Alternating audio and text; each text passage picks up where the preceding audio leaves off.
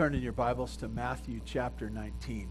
This morning, we are going to continue on in our study of the book of Matthew, and we come to a passage you may be familiar with. It's one that's common, not just in the idea of it, but in the particulars of it as well. We look at our world today, and there's a question that everyone should be asking that some are and some aren't. It's not a question that really has much to do with your situation in life, but it has to do with the condition of man and really what happens in the future for man. And it's the question of, am I eternally secure? What happens after this life? What happens to me and my person after this life is done? I realize that none of us know when our life will be done. We realize that some of us say, well, I'm young. Some of you think you're young here this morning. And you say, well, I've got a long time. And I would say that may or may not be true. And then there are some of you who are in that middle range, and you start to feel the signs of aging, and you realize that it's coming. You look at your husband or your wife and you say, boy, we're getting old. And then some of you look at your husband or wife and you say, we have arrived. And we realize that life doesn't go on forever, at least life down here. And so we want to know what comes next. Interestingly enough, this is a question for everybody. It doesn't matter if you're rich or you're poor. It doesn't matter if you're Mexican or if you're German. It doesn't matter if you're young or old. It is something for us to understand. What is that next step? What is that next thing? Do I have eternal security? Am I confident of where I'm going after this life? And this is the topic of what we're going to talk about this morning. If you'd stand in honor of God's Word, I'd like to read to you from Matthew chapter 19. And some have called this the story or the conversation with Jesus and the rich young ruler. Verse 16 says this, "And behold, a man came up to him, saying, 'Teacher, what good deed must I do to have eternal life?' And he said to him, 'Why do you ask me about what is good? There is only one who is good. If you would enter eternal life, keep the commandments.' He said to him, 'Which ones?' And Jesus said, 'You shall not murder, you shall not commit adultery, you shall not steal, you shall not bear false witness, honor your father and mother, and you shall love your neighbor as yourself.' The young man said to him, 'All these I have kept. What do I still lack?'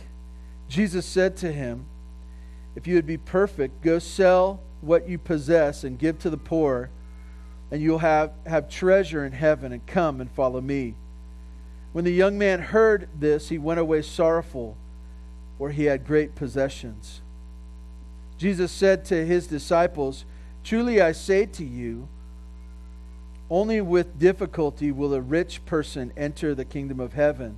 Again, I tell you, it is easier for a camel to go through the eye of the needle than for a rich person to enter the kingdom of God.' When the disciples heard this, they were greatly astonished, saying, 'Who then can be saved?' But Jesus looked at them and said, 'With man this is impossible, but with God all things are possible.'" God, we ask your blessing on your word. We ask that you would teach us now as we look at it. Stir our hearts, change us into the people you want us to be. Cause us and bring us to the place where we are followers of Jesus. God, do your work in us now. In Jesus' name, amen. You may be seated.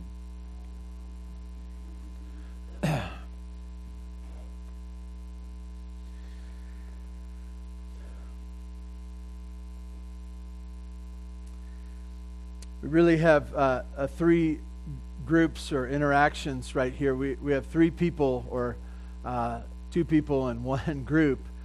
The first one is a man. We don't know much about this man. In fact, in Matthew's account, it just says the one came. Not much about him. It tells us a few things later on in the dialogue, that he was a young man, but a young man, probably somewhere between 20 and 40 years old, depending on really how old he was and how they used that word. So he was a young man. He was full of life. Young men want to take on the world. They want to think new things and grow, and maybe even conquerors to some degree. So he was a young man. Luke tells us in Luke's account in chapter 18 that he was a ruler. The idea of being over people, and maybe even in the synagogue. So he was a young man, some kind of position, maybe even in the synagogue. And then it tells us also in this passage that he was one of great possessions. He had a lot of stuff. Many of us can relate to him this morning, having a lot of stuff. We're building bigger barns and filling our garages so our cars cannot fit in them. You know who you are. I'm with you. This man was probably seeking one more thing. How much was enough? Just a little bit more, right? Just that one. He was missing something. And then you have Jesus. He was the Savior of the world. He was the one that was the King of Kings. He was the one who was doing miracles. He was the one who was doing amazing sorts of things that was drawing people to himself. He was Emmanuel, God with us, the Word that became flesh and was dwelling among his people. This is who Jesus was. And then you have Jesus' disciples, ones who had already followed the call to come and follow him.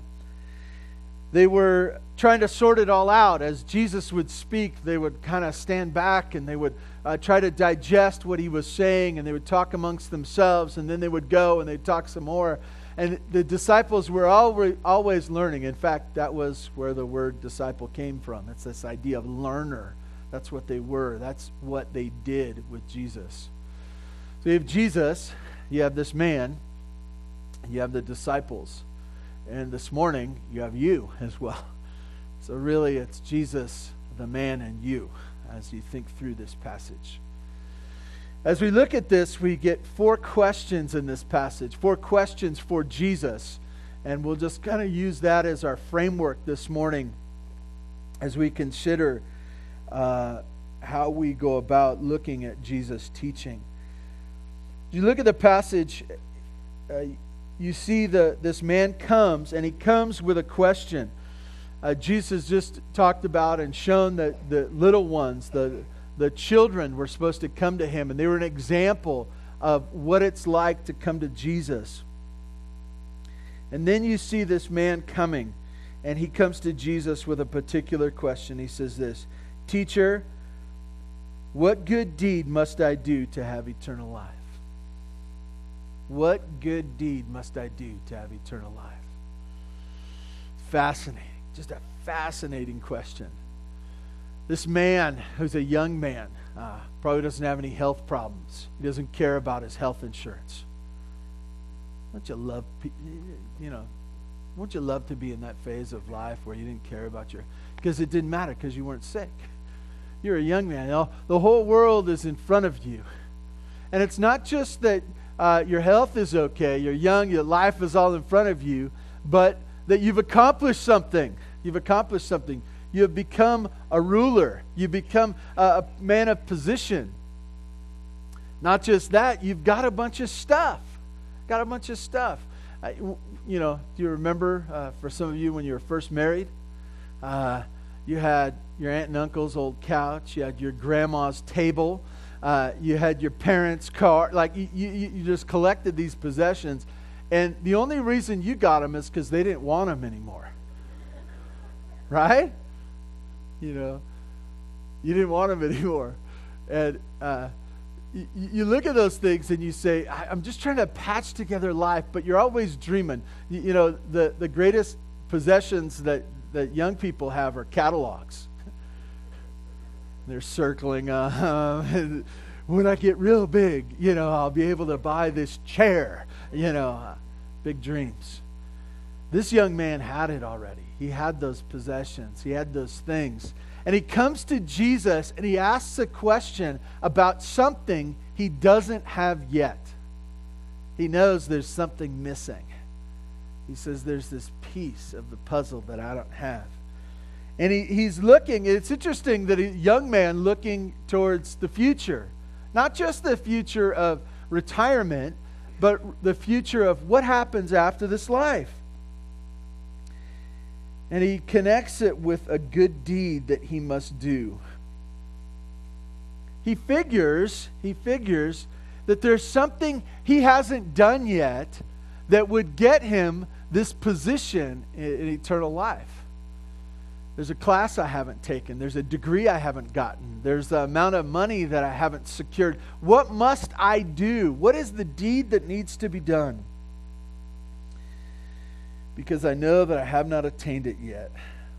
It's interesting. What struck me about this passage as I've been thinking about it this week is that sometimes we look at the rich young ruler, as is called, and I realize there's much in the end to say, oh, he blew it. But I want to say this, that at least he was thinking about eternal life. So some of us here this morning may not be at that place yet. We're not thinking about eternal life. We're just worried about, the things of this life. We're seeking to gain the possessions. We're seeking to get what we want. It's interesting. This isn't necessarily about money this morning. It's about possessions and what they do to us.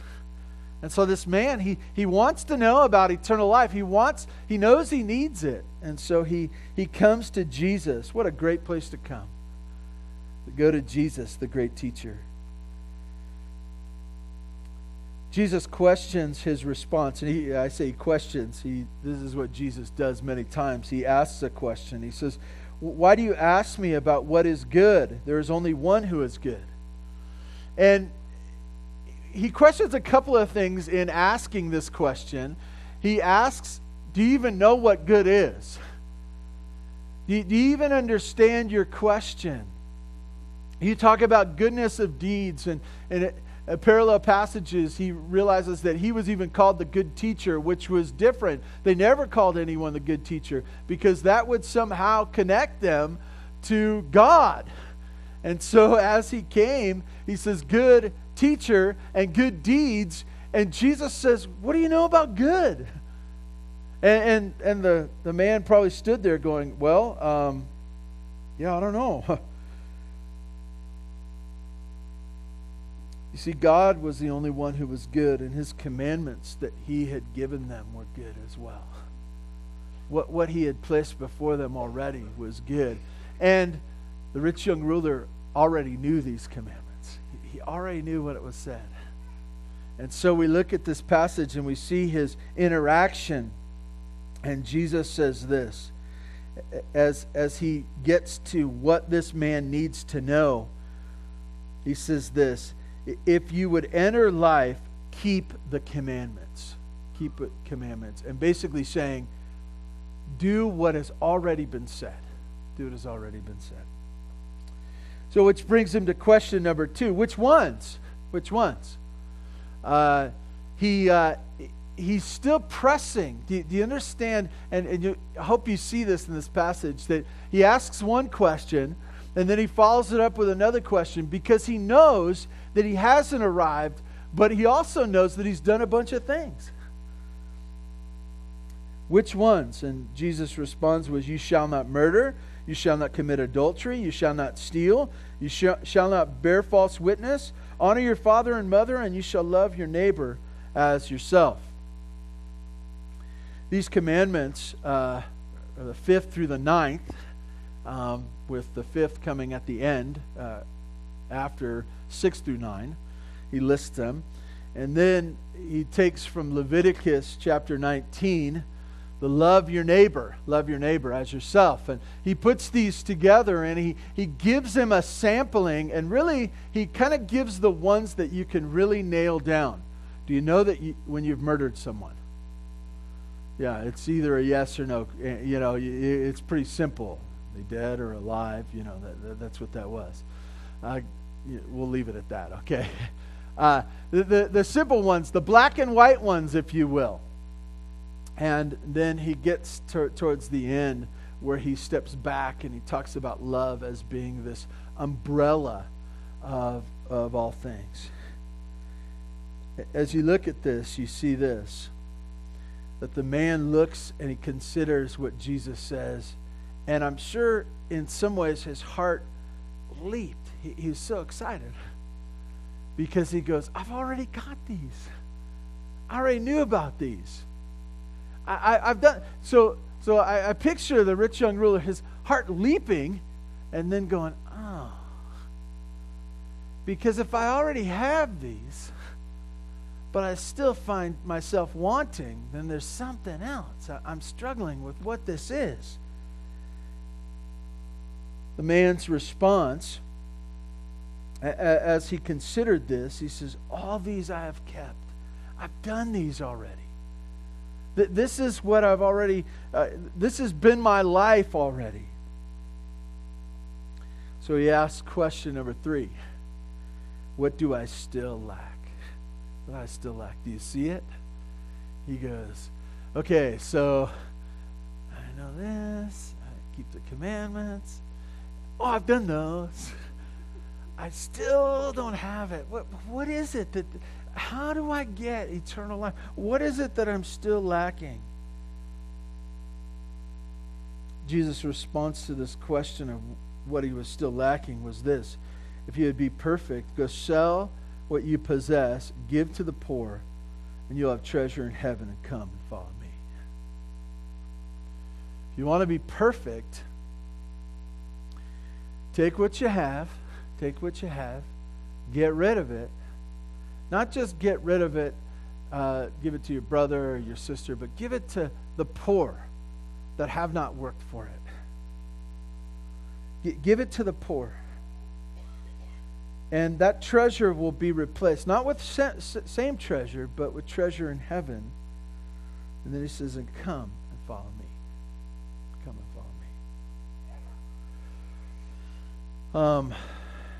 Any of you been considering our nation this week? We have some different candidates, some different options for president. Some hate the rich. They hate them. They might be them, but they might hate them as well. And their attitude is kind of a Robin Hood type philosophy. Take from the rich and give to the poor. The rich are the bad people. They don't deserve the wealth they got. So take it away from them and give it to those who have not worked for it. That's one philosophy. And there's variations of that. And then there's other people, other candidates, I won't name them. I don't want to get political here on a Sunday morning. But I heard say something to the effect of, I'm greedy for more. I just want more money. You can figure out who that was. Very wealthy, very wealthy. And where are we? Where are we? How much money do you have? If you could just raise your hand right now and tell me how much money you have. Some of you say it's a real easy, it's really easy to figure out. I got about $3, $3. We're somewhere in the middle, right? Most of us aren't poor. Most of us aren't rich. And you say, well, where does this, when you start talking about money, Pastor, I just start freezing up. If I would have known that you were going to talk about it, I wouldn't have come today. I would have got a mysterious sickness. By the way, Pastor Mike, that's not the reason he's here. He's got piles of money out in Cal City and buried in the backyard. He hasn't told Paula about it, though. Riches, I mean, they make us nervous. And what's interesting about poverty and riches, if you're rich, you can't stand the poor. You can't stand them. Why don't they just get a job and work hard like I did? If you're poor, you can't stand the rich, and you go, oh, I just can't stand them. They have all this money, and they're doing whatever they want. Why don't they give some to me? There's this idea that riches or poverty make us something. Make us something. And they don't. They don't. Jesus identifies this man. He knows who this man is. He knows how much money he has. He knows his situation. He comes and he shares and he says, add something. Give me something. I need that one more thing. Jesus says, if you really want it, you really want to be that one that's perfect. He says this, take what you love, what you identify in, what you've been pursuing, and let it go. Let it go. And let it go in a permanent sort of way. Let it go. What I think Jesus was doing here was this. He knew the man. He knew what his idol was. He knew the thing that he loved. He knew the thing that he identified in. He probably introduced himself. Hey, I'm a rich guy. You know how much money I have? You know, he talked about his exploits. He talked about his business dealings. He talked about his family name. He talked about all these things. And he said, I've gotten all this. I've gotten all this. What else can I get? What else can I add to my money? What else can I add to my position? I'm young. I got it all. But what can I add to that would give me this next thing that I so desperately want? And so Jesus says, that thing, your pile of money, and it's not his pile of money, right? Did you get it? It was his possessions. His possessions. Very few people just want money. Most of us want the things that money can get us. And he gets to it and he says, your possessions, go sell it all. Give to the poor. Give to the poor. Those who didn't work for it. Those who didn't deserve it. Let it go away and come and follow me. He assures him of this one thing, that the treasure that he would be replaced. So he had treasure. He had treasure. He had possessions. They were probably really cool stuff too. I would have liked to have been around when he was giving away all that stuff, right? I would have liked to have been right behind him and go, okay, we'll just follow over to my house and we'll take that stuff and put it in my garage. He says, permanently get rid of your possessions. And that treasure that you have will be replaced by another treasure, a treasure in heaven. Treasure in heaven. He's already gone over this concept in the book of Matthew, hasn't he? Where your treasure is, there your heart will be also. You look at Matthew chapter 6, and there's this idea that money and possessions can be this idol that stands before us and God, and we're clinging to it. And we say, I want my money and my stuff, but I also want Jesus. I want them both. And I'm grabbing for all the things of life, and I'm clinging hard to this while stretching out my hand for this, and I think I can get it all. Jesus looks at this man, and he says, you don't want to get it all. You want to let it go. You want to let it go. And that treasure that you let go of, that will be replaced by treasure in heaven. And I think the most important point of what he shares here is this, is follow me. Follow me. This is the same call he gave to his disciples. His disciples were fishermen, and they were, you ever been down to the docks and seen people that were fishing? It's great. To be a fisherman would be great. For that to be your job, to get to go out on the sea and then grab the nets. We like to watch that show about Alaskan fishermen up there. That's a great show. It's exciting. You're getting to do things. It's exciting. You pull it in. You look at that. That's great. And you know what he said to the fishermen? Come, follow me. And you know what they did? They left fishing. They left that stuff. You know what? I think of Matthew. He's called Levi. He's a tax collector. He had a lot of money too. And it says that immediately he left the tax collecting booth right there, and followed Jesus. This is what he calls. He says, come and follow me. This is the picture of what it is for us to be believers in Jesus Christ, is to let go of whatever has been filling our lives. Let go and come away from your life to now have conformity to my life. That's what Jesus is calling. He said, let go of your life and come and follow me. Have conformity to my life. You'll follow me now. And what happens with that? You know, right? You say, hey, but Jesus, I got plans. I got ideas. I got places I want to go, things I want to do. We've got our own family ideas, and we would like to bring you into our ideas. So, Jesus, you can be a part of our home. You can go where we're going. You can talk like we're talking, and you can be a part of everything we're doing as a family. It'll be great for you, Jesus. You can be a part of our family. You think that's what Jesus is talking about? He is not. He's not. Points to this man and he says, you can come with me. You can come with me. Come, follow me. So we've already read the story, right? We already heard the ending. But at this point, if this were a movie, it would be this great fork in the road. And you should see the look on the young man's face where he realizes the worth of Christ and the offer that's before him. And he jumps for joy, runs home, grabs his stuff, considers it trash, gives it to the poor, and he runs to follow Jesus because he understands the worth of Jesus. But there's an alternate ending here.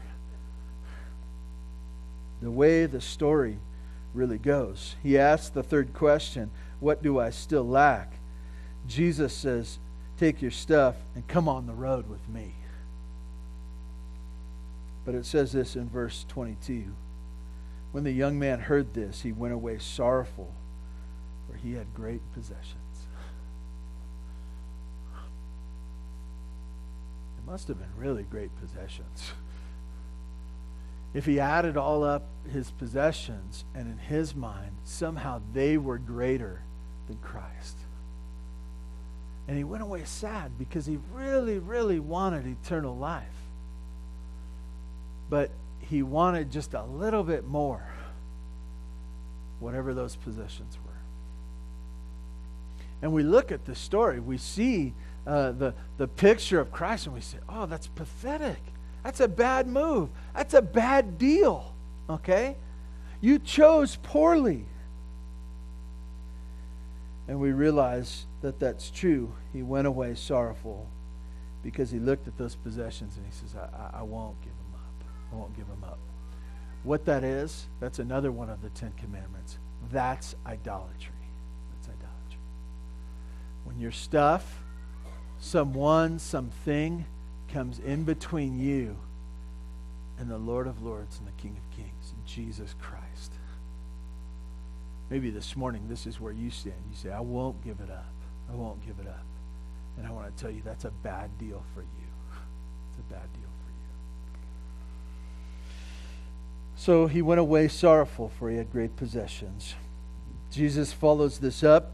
He goes away. He says, truly I say to you, only with difficulty will a rich person enter the kingdom of heaven. You say there's a difference if you're rich or if you're poor? Yeah, there's a difference. But if he went to the poor man and he said, poor man, give up all your possessions. He says, I don't have any. The ones I have are hand-me-downs. I didn't want them anyways. I don't like the stuff that I have. I don't like the life that I have. To follow you, that sounds like a great deal. We eat along the road. You provide meals, places to stay. Everyone loves you. They come. We get great treatment when I'm with you, Jesus. But for the rich man, he's already got life. And so there's this, Jesus follows it up with saying, look, it's difficult for a rich person to enter the kingdom of heaven. And then he gives him an example of this, and he says, again, I tell you, it's easier for a camel to go through an eye of a needle than for a rich person to enter the kingdom of God. And you look at this, and some of you are quilters here this morning, and you say, camels don't fit. It's impossible. I remember reading this. My mom was a quilter, and like, you know, needles around the house all the time, and I remember showing, you know, that thing and trying to get that through. In junior high, I had to do this thing, and it's just, I didn't have the patience for it. And it's hard enough to get a thread through the eye of the needle, but a camel? What is Jesus saying? He's saying, no way, can't happen. So the disciples, young man is left.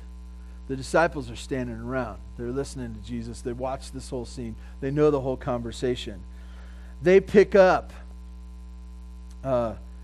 where the young man left off, and they have the fourth question. They say this, who then can be saved? Astonished. They're just beside themselves. They say, who can be saved? And that's a question for us here at Bear Valley Church this morning. To some degree or another, you're either rich, young, or you're a ruler. We're affluent. We're affluent. We're people who have accomplished things. We've gone to school. We've got education. We've got power. We've got smarts. We've got it all. And the question for us this morning should be the question of the disciples, who can be saved? And the logical answer that Jesus has already gotten to is that no one can be saved. No one. I read it in my notes. It says, no one can be saved. That's the logical conclusion. And you're saying, Pastor, I don't think you mean to say that. You know, no one can be saved. Why? Because camels can't go through the eye of a needle. It can't happen. It's impossible. It won't work. The disciples got it. They were following the train of thought of Jesus. That there's no way this can happen.